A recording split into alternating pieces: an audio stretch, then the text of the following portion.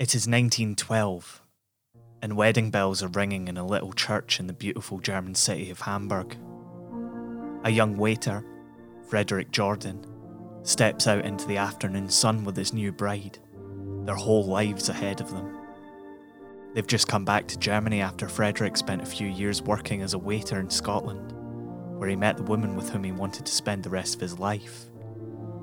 His wife is beaming with pride as Frederick's family and even a few of hers who have made the trip over clap them on the back, congratulating the wee 25-year-old, the daughter of a maid from Lanark. This is a true love story, and nothing can stand in the way of true love. From Be Quiet Media, this is Scotland, a podcast about history and where we made it. I'm Michael Park. It is 1918, and Jessie Jordan sits in the parlour of the modest house in the beautiful city where she's made her home and opens a letter.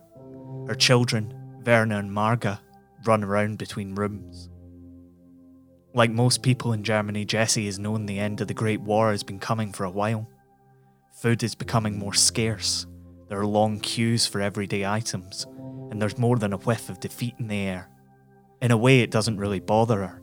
She's never felt entirely British, never entirely German, although she does run her little hairdressers and serves her clients in fluent German, with just a wee tinge of Lanarkshire to it.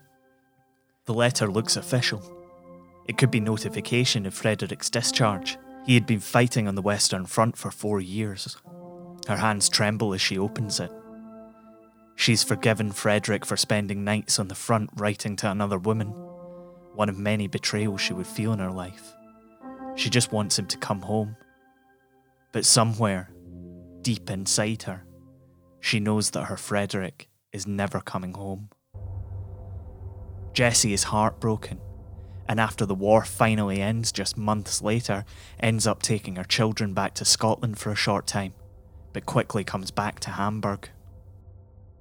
Once there, she finds herself marrying Frederick's cousin, Baumgarten. They weren't happy. They stuck together until 1937, Jessie running her little hairdressers which served mostly Jewish clientele. In 1925 there had been 25,000 Jewish people living in the city. That seemed to be dwindling all the time. She wasn't blind to the reasons. You could see it on the streets. On every corner there hung a flag, a vivid scarlet like blood, with a white circle and this strange, ominous black symbol suspended in the middle, like a cross from another world. Nazi rule hadn't exactly done Jessie's business any favours, but neither was she struggling too much in the early days of the regime. But by 1937 all that has changed. Many of her customers are leaving Germany, and many find their civil liberties so curtailed that the idea of popping down to Jessie's salon for a shampoo and set is no longer top of the priorities list. And so Jessie Jordan, divorced, suddenly needs to prove that her daughter Marga, who is a noted actor and singer in Hamburg, had a completely Aryan bloodline. Jessie returns to Scotland. In order for Marga to go back to work as an actor, she needed to prove to the Nazi regime that there was no Jewish blood in her. It didn't help that Jordan, the surname, had certain connotations of Judaism in Nazi Germany. So, I know every podcast you listen to is probably saying this at the moment, but because people are commuting less people are downloading podcasts. It's not a huge downturn, but it's enough when you're trying to build up an audience. So if you enjoy Scotland, I would really appreciate it if you'd recommend it to a couple of friends, either on social media or by shouting it at a close friend from a safe distance away, preferably more than 2 meters. We really do appreciate it, and, stay safe, everybody, because these are weird times. Back to the show. It is 1937, and Jessie Jordan is still in Scotland. She has spent her savings refurbishing a little salon in Kinloch Street in Dundee, and is living a fairly unremarkable life as a somewhat odd outlier in one of Scotland's big towns. Jessie barely speaks fluent English anymore, and although she sounded like the most Scottish person in the world to her German clients, She sounds like a native of Hamburg to her Scottish customers. Still, she goes about her day. It seems to be pretty much the same thing every single day. She wakes up in the morning, has breakfast, goes into the shop, she has a cup of coffee, the postman arrives with a parcel or two, she cuts some hair, she natters as best she can with her customers, she goes home, she eats dinner, she goes to bed. And then the next day is the same.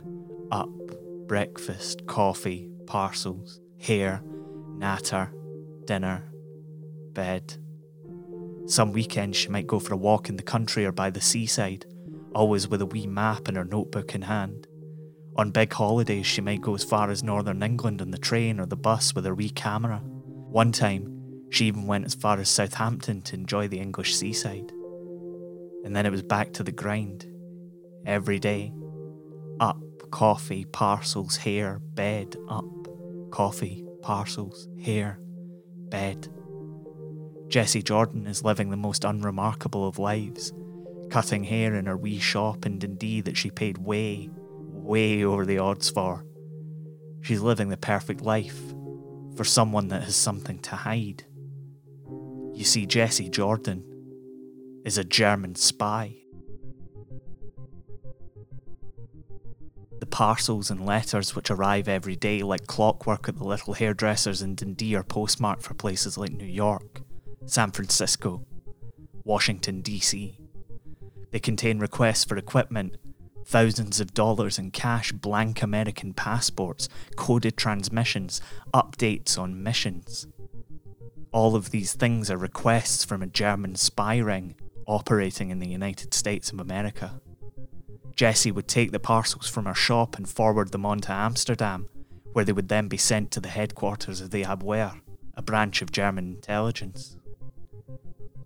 She had been briefed for weeks before her return to the UK by her handlers, and Jessie's wee hairdressers was the central hub of an espionage ring that kept the Nazis informed about what was going on in the US military. Not only that, Jessie's trips to the seaside, her walks in the country with her notebook and camera, were her taking notes about Scottish and British defences, taking notes on military bases, layouts, even taking photos of ships out at sea. Of course, it wasn't long before Jessie was caught. The stories in the press alternated between a tale of two vigilant parties. One was a postman, who became suspicious of the postmarks on the letters and packages arriving at the shop almost every day. The other is of Jessie's cleaner, who had a shifty in Jessie's handbag and found maps of Scotland and northern England, with military installations marked on in pencil and annotations about size and strength. But the truth was more complicated than that. You see, MI5 and MI6 knew all about Jessie Jordan and her postbox operation. They knew that she was taking trips all over the country with her notebook and camera. They were watching her. They had been watching her since she was recruited in Hamburg. In New York City, the FBI were desperately trying to track down a German agent, known only as Crown, until a letter came through the little hairdressers. Signed by the mysterious operative, the letter gave details about luring a US Army colonel to the McAlpin Hotel in New York for a staff meeting. The colonel would then be stripped of the top secret documents giving a rundown on the US East Coast defences and left in whatever state he happened to be in once they'd applied enough physical force. They'd then pin the whole thing on the communists. MI5 intercepted the letter, as they did most of the letters and packages that came through Jessie Jordan's shop, and decided that the time was right to tip off the Americans. Then, just a couple of weeks later, a man posing as the US Secretary of State requested 35 blank passports be delivered to the McAlpin Hotel. The New York police arrested Gunther Rumrich, a US Army deserter and the son of the secretary to the Imperial Austrian Consulate from before the war. It took a while before the link between the plot and the colonel's life and the passports began to dawn on them though. The hotel, the McAlpin Hotel, the headquarters of Crown's operation. Gunther Rumrich was Crown, and it was MI5's surveillance of a little hairdresser's in Dundee that had given them the evidence they needed to prove it. Rumrich then rolled over on 18 fellow German spies operating in the USA, and all the while, MI5 were reluctant to give the game away. They didn't want anybody to know that they had been watching Jesse Jordan all along. The information they were gathering on German operations was so great that they didn't want to give the game away unless they absolutely had to.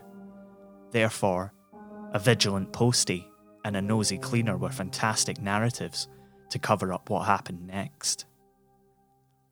If you like what we're doing on Scotland, then check us out on Patreon. You can get our We Scotland episodes a month before everyone else, get early access to our full episodes, and of course you get that warm, fuzzy feeling you get inside from supporting the things you love.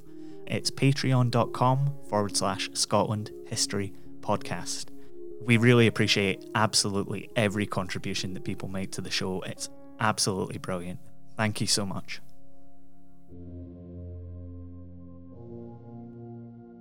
Jesse Jordan was arrested in March 1938 and interrogated by MI5.